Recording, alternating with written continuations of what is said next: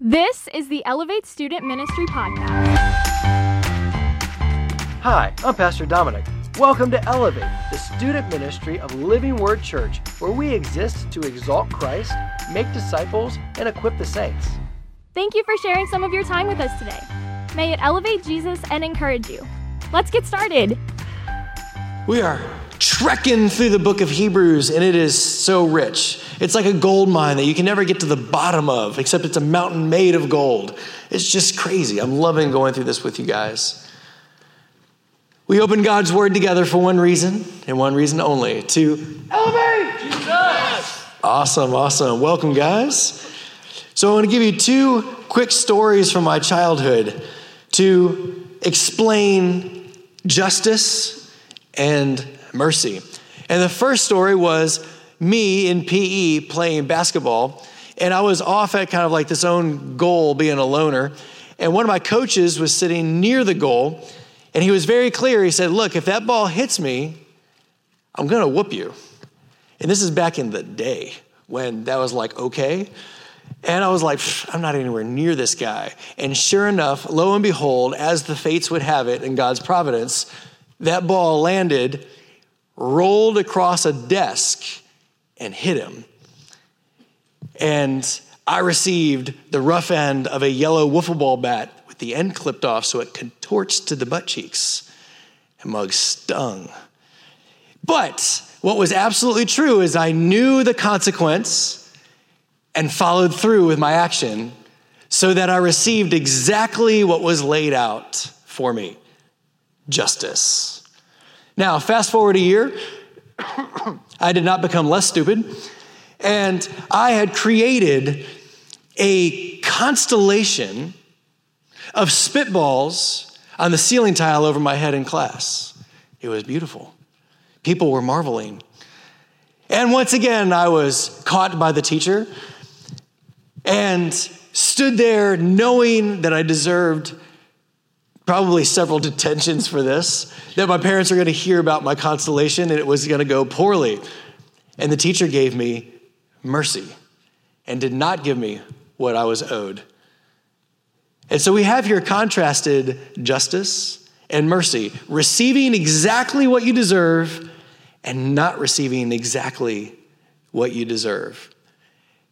As we're jumping in tonight, there has to be kind of a grasp on what God's holiness is. His holiness is that he is set apart from all sin. He is perfect. He is pure. Everything that is in rebellion against him is immediately annihilated by God's presence. He stands wrathfully, hatefully opposed to what is unholy. And part of God's holiness is his justice.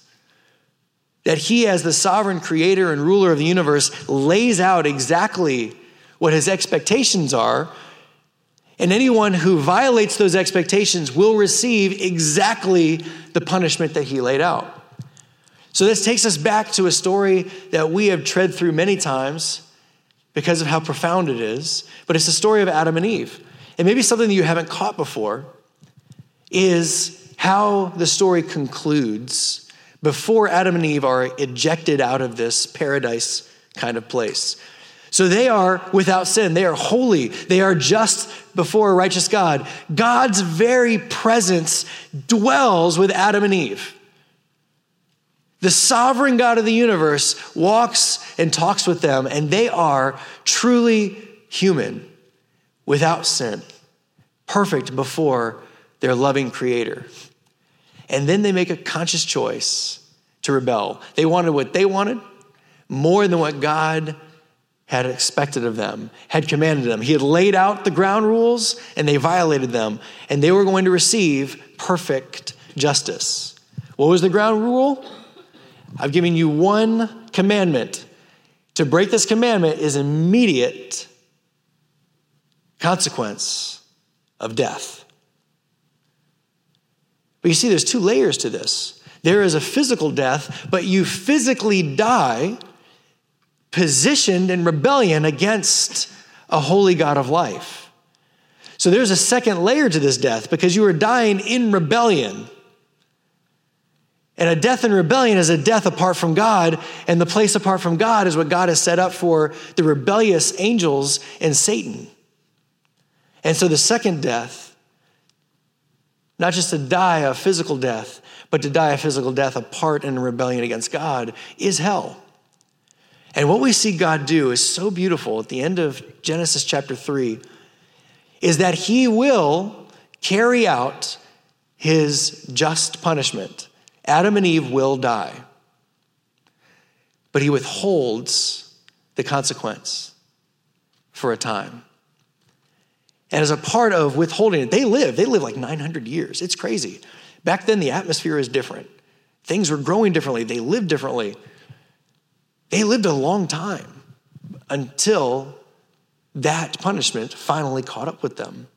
But God withheld his justice for a time out of his mercy.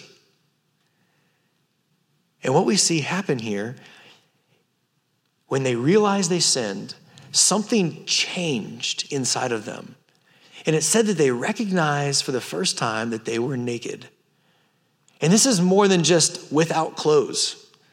This is a spiritual shame, a spiritual aversion to the very presence of God. They were cowering, and the best thing they could come up with was homemade clothes made out of fig leaves to make loincloths for themselves.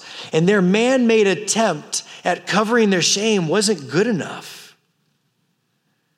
And God, out of his grace is whenever you receive a gift you don't deserve.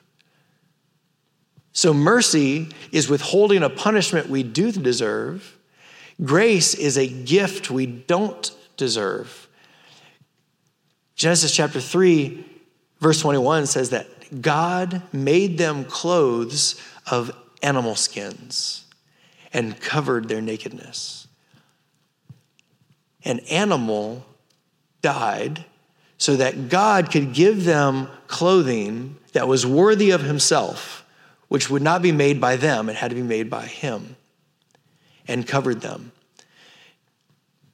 This animal was a substitute to cover them and cover their shame and their sin, so that when God looked at them, God did not see their sin and shame. God looked at them and saw the covering he made for them. That's critical. Are you following me with that?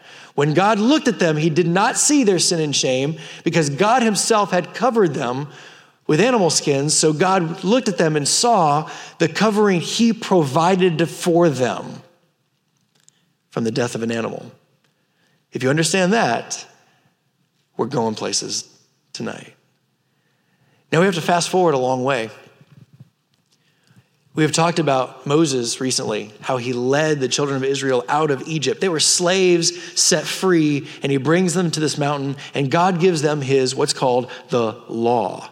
That's the first 5 books of the Bible, the law that God delivered through Moses to them. And this law sets up a whole bunch of rules about how they can be, quote unquote, holy.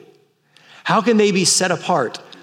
And the reason he's doing this is because God himself has chosen this family, of all the families in the world, chosen this family for his presence to dwell among them and for them to dwell in the presence of God. But we've established something. God can't be with what is unholy. So God has to change their position for them to have God in their camp and for them to dwell in the presence of God. So he sets up a system. Remember, the consequence of sin is something has to die. If a person sins, that person deserves death. One sin, that's it. Because a holy God can't be with what is unholy. And for us to sin and be in rebellion against him is to put ourselves opposed to, at war with, in rebellion, yet treason with the God of the universe. So for God to be with them, that would mean that everyone in the whole nation has to die. You realize that? So God sets up a system out of his mercy that he is going to accept a spotless animal to die on the behalf of the individuals for their sin. Animal sacrifices. Substitution. This animal's blood would cover the sin and shame of those individuals who were sinners. And covered by this animal's death, blood, God in his mercy and grace would dwell with this people, and they would receive the many blessings that come with God among them. Are you still with me? So we have a sinful people, and God wants relationship with them to bring them into his presence. And he established his sacrificial system so the people can be with him. And there's a mediator between the people and God. God chooses Moses' brother, Aaron. And Aaron is going to be the priest who is going to kill the animal and present the animal before God on behalf of the people. He's the mediator. He stands before God. He represents all the people, just like our president represents our nation. He represented all the people and brought the animal of sacrifice for them. Are we still on the same page? But there's a problem.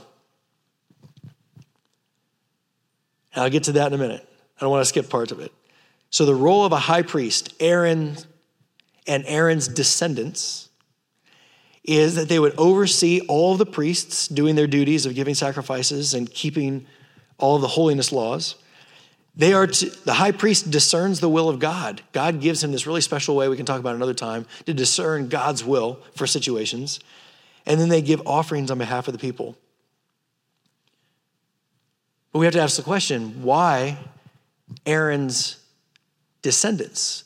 Wasn't Aaron good enough?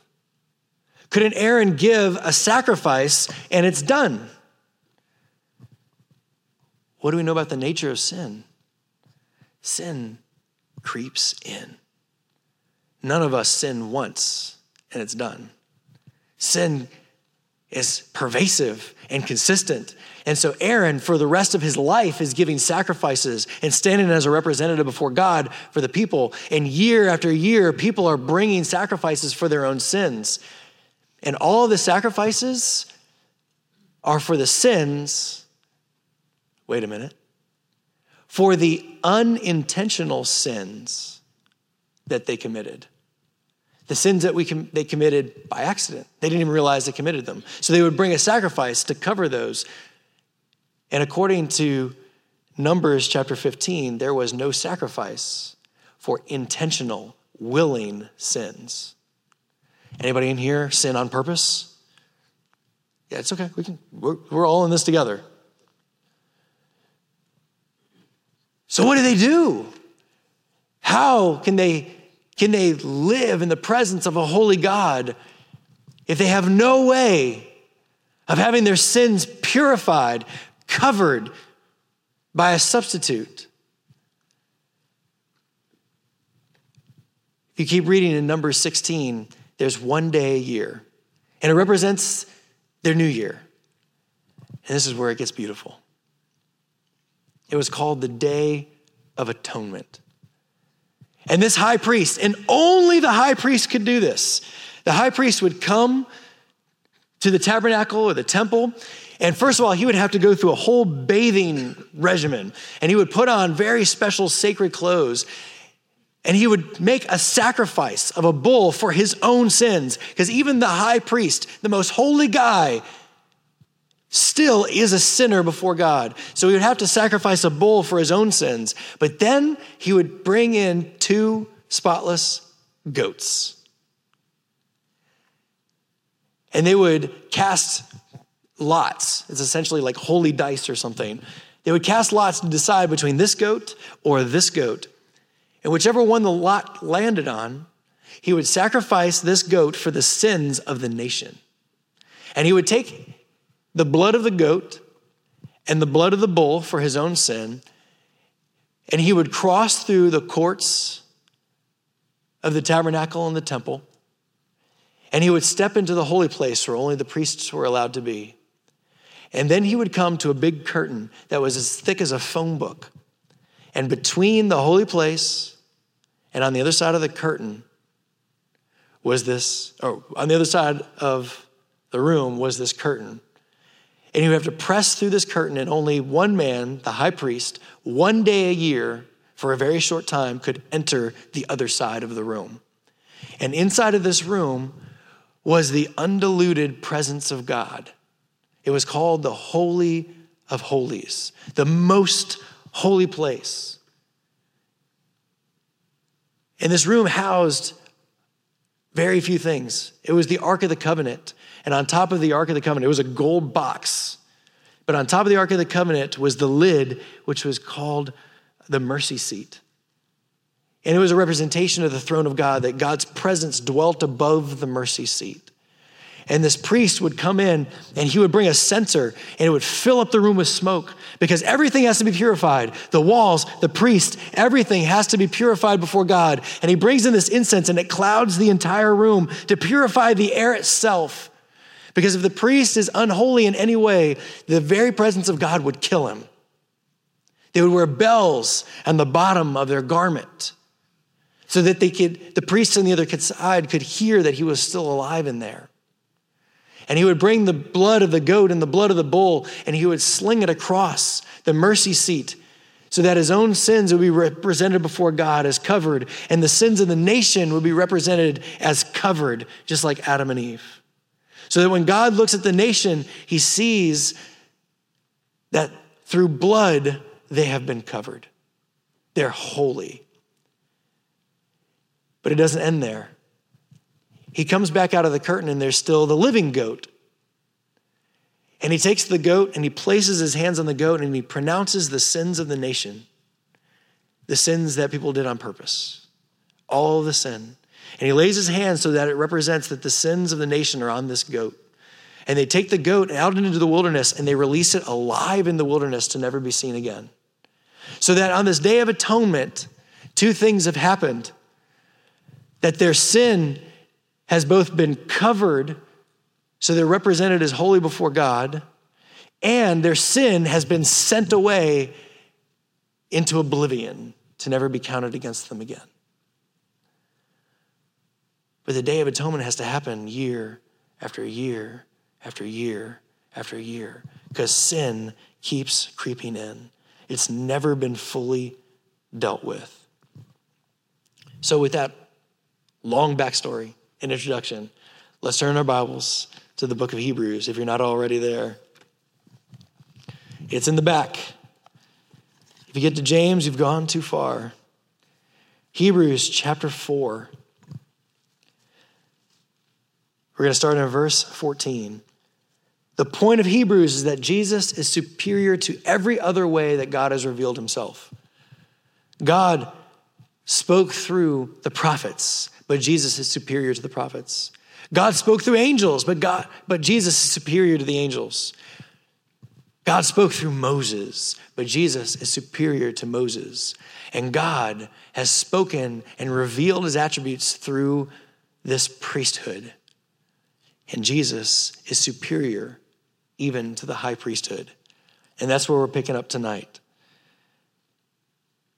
Chapter 4, verse 14. Our first point is that Jesus is our perfect representative. Since then, we have a great high priest who has passed through the heavens, Jesus, the Son of God. Let us hold fast to our confession. For we do not have a high priest who is unable to sympathize with our weaknesses, but one who in every respect has been tempted as we are, yet without sin.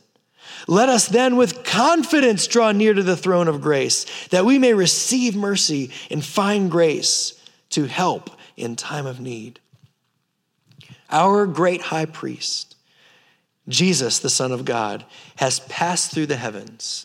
That's a direct echo of the high priest that would pass through that thick curtain into the Holy of Holies. Jesus has ascended. He's gone to the throne of God on our behalf, representing us.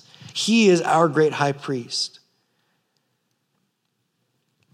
And our author says that because Jesus has done this for us, he's gone into the Holy of Holies, he's passed through the heavens to God, we must hold fast to our confession.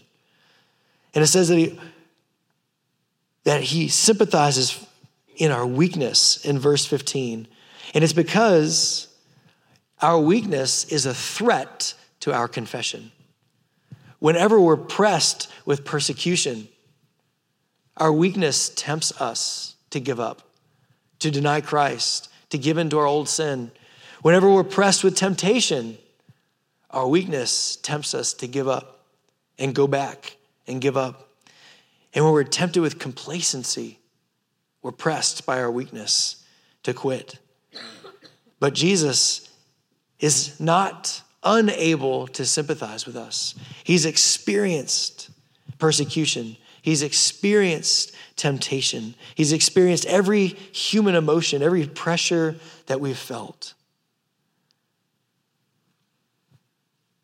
Verse 16, let us then with confidence draw near to the throne of grace, that we may receive mercy and find grace to help in times of need.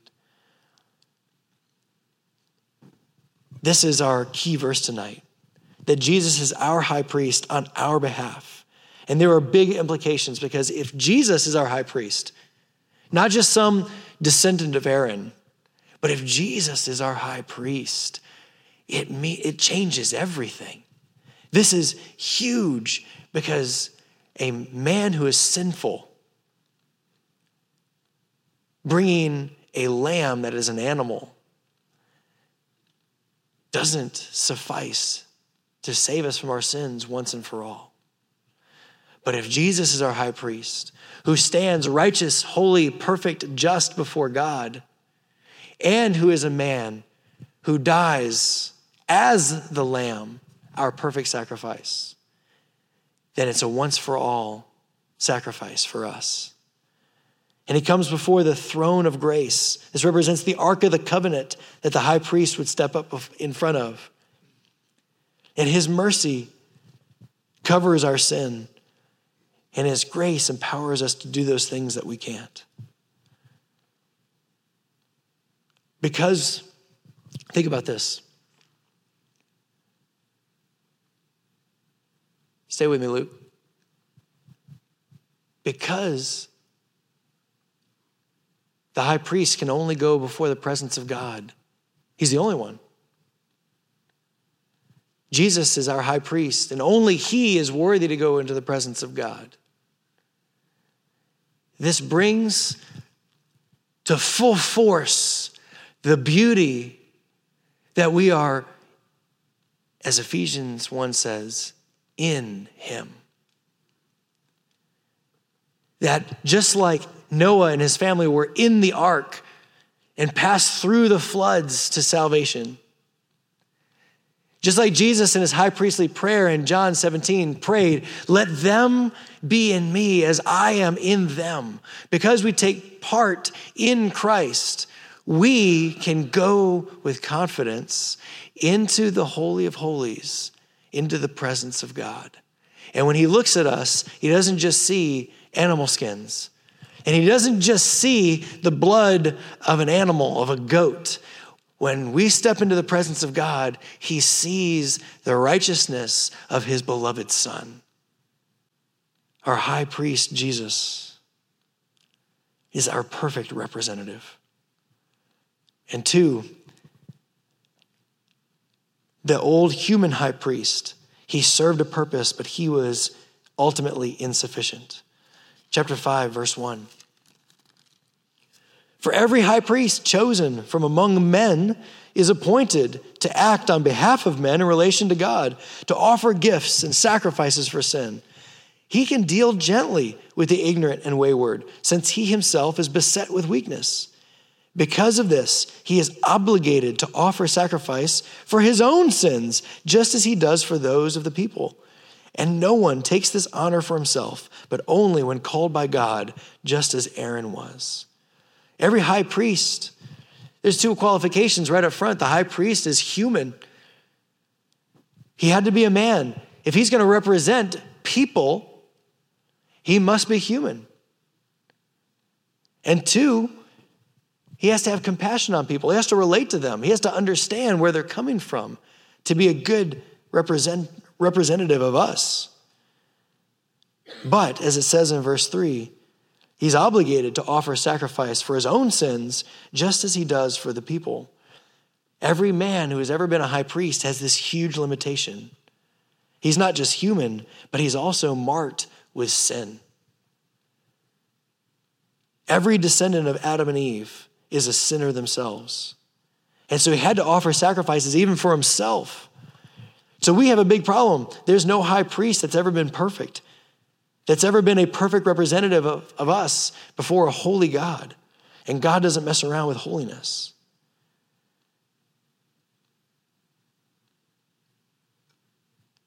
So here's kind of an interesting question. Are we genuine before God? Or do we try to cover up? Do we put on the Christian mask in front of other people when really our hearts are still in service only to ourselves? Do we put on the front? Maybe in your e-groups you can talk about what are some indicators of a masked Christian. No, just washing the outside doesn't deal with an internal sickness. Only Christ, only our perfect high priest deals with our sin in our hearts. Hebrews 5:4 continues. It says that none of these people, none of these descendants of Aaron takes the honor for himself. They have to be called by God as Aaron was. And here's our third qualification. They have to be called by God. There isn't like an Israelite kid that can grow up wanting to be a high priest someday. They have to be born in the tribe of Aaron to a certain family. And this is passed on by God himself. So these are human high priests. But Jesus, our third point is that Jesus is superior to this priesthood. Verse 5, so also Christ didn't exalt himself to be made a high priest, but was appointed by him who said to him, you are my son, today I've begotten you. You see, a human priest is appointed by genealogy, but Jesus is appointed not because he's a descendant of Aaron, but because he is a very son of God. He is superior to any descendant of Aaron. He is begotten of God, as it says in Psalm 2:7. And begotten doesn't mean that he was at a beginning point, that he didn't exist and God created him or birthed him or something weird. Begotten is talking about how Jesus became incarnate, that the God, the Son of all eternity, was born through a human woman, Mary. And it also speaks to his being resurrected, that he was the firstborn from the dead. Firstborn meaning that those who follow Jesus will also be resurrected from the dead. That's what it means, that Jesus is begotten. And then it says in another place, in verse 6, you're a priest forever after the order of Melchizedek. And we're going to discuss this in future weeks a lot more than tonight. But Jesus' priesthood is also superior to the Aaron family because he's not just from the Aaron family. He's of a priesthood of a different sort. And I'll give you a snippet. Melchizedek is this guy from the Old Testament who is a high priest of God, but he was also a king. The kings of Israel were all descendants of David. The high priests of Israel were all descendants of Aaron, two entirely different families. But Jesus is both. We'll talk about that more in a future week. Verse 7. In the days of his flesh, when Jesus was in flesh, when he was on earth, Jesus offered up prayers and supplications with loud cries and tears to him, to God, who is able to save him from death. And he was heard because of his reverence. Jesus was flesh and blood just like us. And he was the divine Son of God, the sinless, true man. He shared all of our emotions. And he cried out to the Father. But his cry wasn't that God would save him from death, but save him through death. Jesus didn't pray to avoid it, but to be saved out of it. And this is a beautiful callback. Oh man, let's just take a minute since we haven't turned very much. Let's go back to Isaiah 53. This is written 600 years before Jesus was born. If you found Psalms and Proverbs, cut your Bible in the middle. If you find Psalms and Proverbs, just keep going right a little bit and you'll hit Isaiah. Isaiah 53, and this is written of a coming one, a Messiah.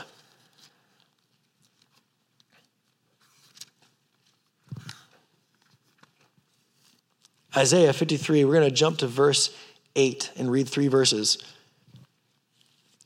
And if you take the time to read this, it is so spot on to who Jesus is. It's fabulous. But we're going to start in verse 8. Jesus didn't pray to avoid death, but to be saved out of it. And this is the Old Testament support. Verse 8, by oppression and judgment he was taken away.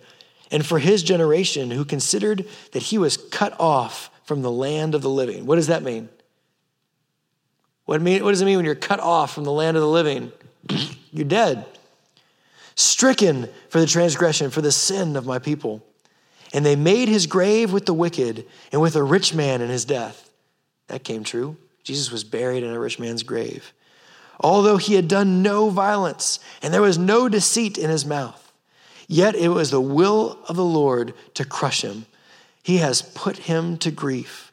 When his soul makes an offering for guilt, he shall see his offspring. He shall prolong his days. The will of the Lord shall prosper in his hand. He is cut off from the land of living, and yet he'll see his offspring. His days will be prolonged. Who are Jesus' offspring? Not physical offspring. It's us. It's his people. It's his spiritual children. And then go left to Psalms. Let's look at Psalm 16 together. This one is quoted twice in the New Testament discussing Jesus' resurrection. This is also, just a beautiful psalm to read, talking about this Messiah to come. And this is 1,000 years before Jesus. Psalm 16, we're going to start in verse 9. Therefore, my heart is glad, and my whole being rejoices. My flesh also dwells secure. You will not abandon my soul to Sheol. Some of your Bibles may say hell. Or let your Holy One see corruption. So Jesus will die, but God the Father will not leave him there. He will be resurrected. So jumping back to Hebrews, we have this beautiful verse about Jesus' resurrection.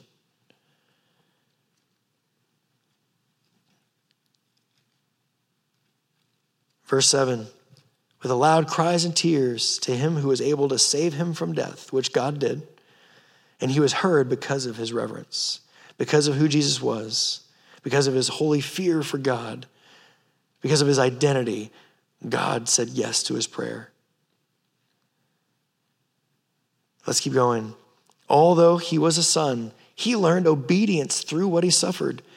And being made perfect, he became the source of eternal salvation to all who obey him, being designated by God a high priest after the order of Melchizedek. Again, we'll talk more about that later. So there's 2 things here I want to point out before we close, and that's that Jesus learned obedience. In the beginning of verse 9, he was made perfect. What does this mean? Does this mean that God was less obedient and became more obedient? Does this mean that God was less perfect and became perfect? So I want to unpack those briefly for you. We've already established that Jesus was sinless. You can look at Hebrews 7:26 for that. It's throughout the New Testament. Jesus was entirely perfect, holy, and pure, which made him our spotless sacrifice. But as a child, Jesus lacked the experience of natural human life. If he's going to represent us to the Father as a perfect representation of humanity, who can sympathize for us in our weakness, in our temptation, in our emotions, in the struggles and the pressures, then he has to experience temptations and struggles and pressures in every emotion. And as a child, he didn't have that yet. He grew in obedience to the Father having been obedient to the Father in every struggle, in every temptation, in every pressure, so that he could be made a perfect representative of us to the Father. Did that make sense? Anyone, if you're still confused, ask your e-group leader, because they understood everything perfectly. Jesus was brought to perfection, meaning that he was brought to the goal of being our perfectly sympathizing high priest. He walked in our shoes, and he reached a point of completeness when he experienced every temptation, every human physical weakness, death that every human experiences. And he became our perfect high priest. And because of what he did, we have the opportunity for eternal salvation. Not momentary salvation, not salvation today, eternal salvation. And then it gives us this challenge. In verse 9, being made perfect, he became the source of eternal salvation to all who obey him. Jesus isn't just calling for repentance of sin. He isn't just calling us to believe that he died and rose again. He's calling us to obey him, that he is our Lord, our master. He becomes the king of our lives. So how is Jesus superior to the Levitical high priesthood? Where the high priest oversaw all the other priests, Jesus oversees everyone and everything. Where the high priest discerned the will of God for situations, Jesus is God's word and is God's will. Where the high priest gave offerings on behalf of the people again and again and again, Jesus gave himself as a perfect offering once and for all time. And I'll give you one more cool snippet. Remember justice? It's laid out. Justice was in Israel more rich than in any of the surrounding nations. The surrounding nations gave tons of room for vengeance and anger, all kinds of wild emotions. But Israel's laws demanded justice. If you took out someone's eye, then you lost an eye. One for one. Perfect equality. If you killed someone, you would be put to death. A life for a life. Perfect justice. Now follow me on this. Just like God brought mercy to perfect justice with Adam and Eve, just like he brings mercy through animal sacrifices, he also set up these cities. There were several of them, and they were called cities of refuge. Now, if you killed someone by accident, you still deserve to die, a life for a life. The family has every right to take revenge and kill you. They were called vengeance of blood. God appointed these cities to be places of safety. That if you killed someone by accident, you could run and escape to one of these cities, and the city itself would protect you until you had a fair trial. And if in this trial it was recognized as an accident, you could stay in the city the rest of your life in safety. And if it wasn't an accident, then you were turned over for justice. But you had to stay in the city. If you left the confines of the city's land, that family could get you, and they were well within their rights. Stay with me. Are you still following me? This is justice. There is one caveat. Upon the death of the high priest, everyone living in a city of refuge that couldn't leave was now set free legally with their record erased, and that family no longer had the right to execute justice. Totally unrelated in my mind. But upon the death of the high priest, the order is given out, and everyone who is hiding out for safety is now free. Justice is the wrath of God against us for hell. And yet, upon the time that our high priest died, we are set free and given mercy from justice. That is the role of a high priest, and that is the role of our perfect high priest. There was a little boy who once spent a very long time building a boat. And he had a natural talent. And with the paint and the construction, it was a gorgeous boat. And he had it on a string and he was sailing it. And at some point the string broke and the boat turned and by the wind headed out away from him. And there was nothing he could do. Now, fast forward some weeks and the little boy is passing a toy shop and he sees out of the corner of his eye his boat on display. Somehow the shopkeeper had obtained this thing and was now had it up for sale. And so the kid goes in and says, "That's my boat. I built it." And the shopkeeper says, "I'm sorry, I have no evidence of that. You're going to have to pay for it like anybody else."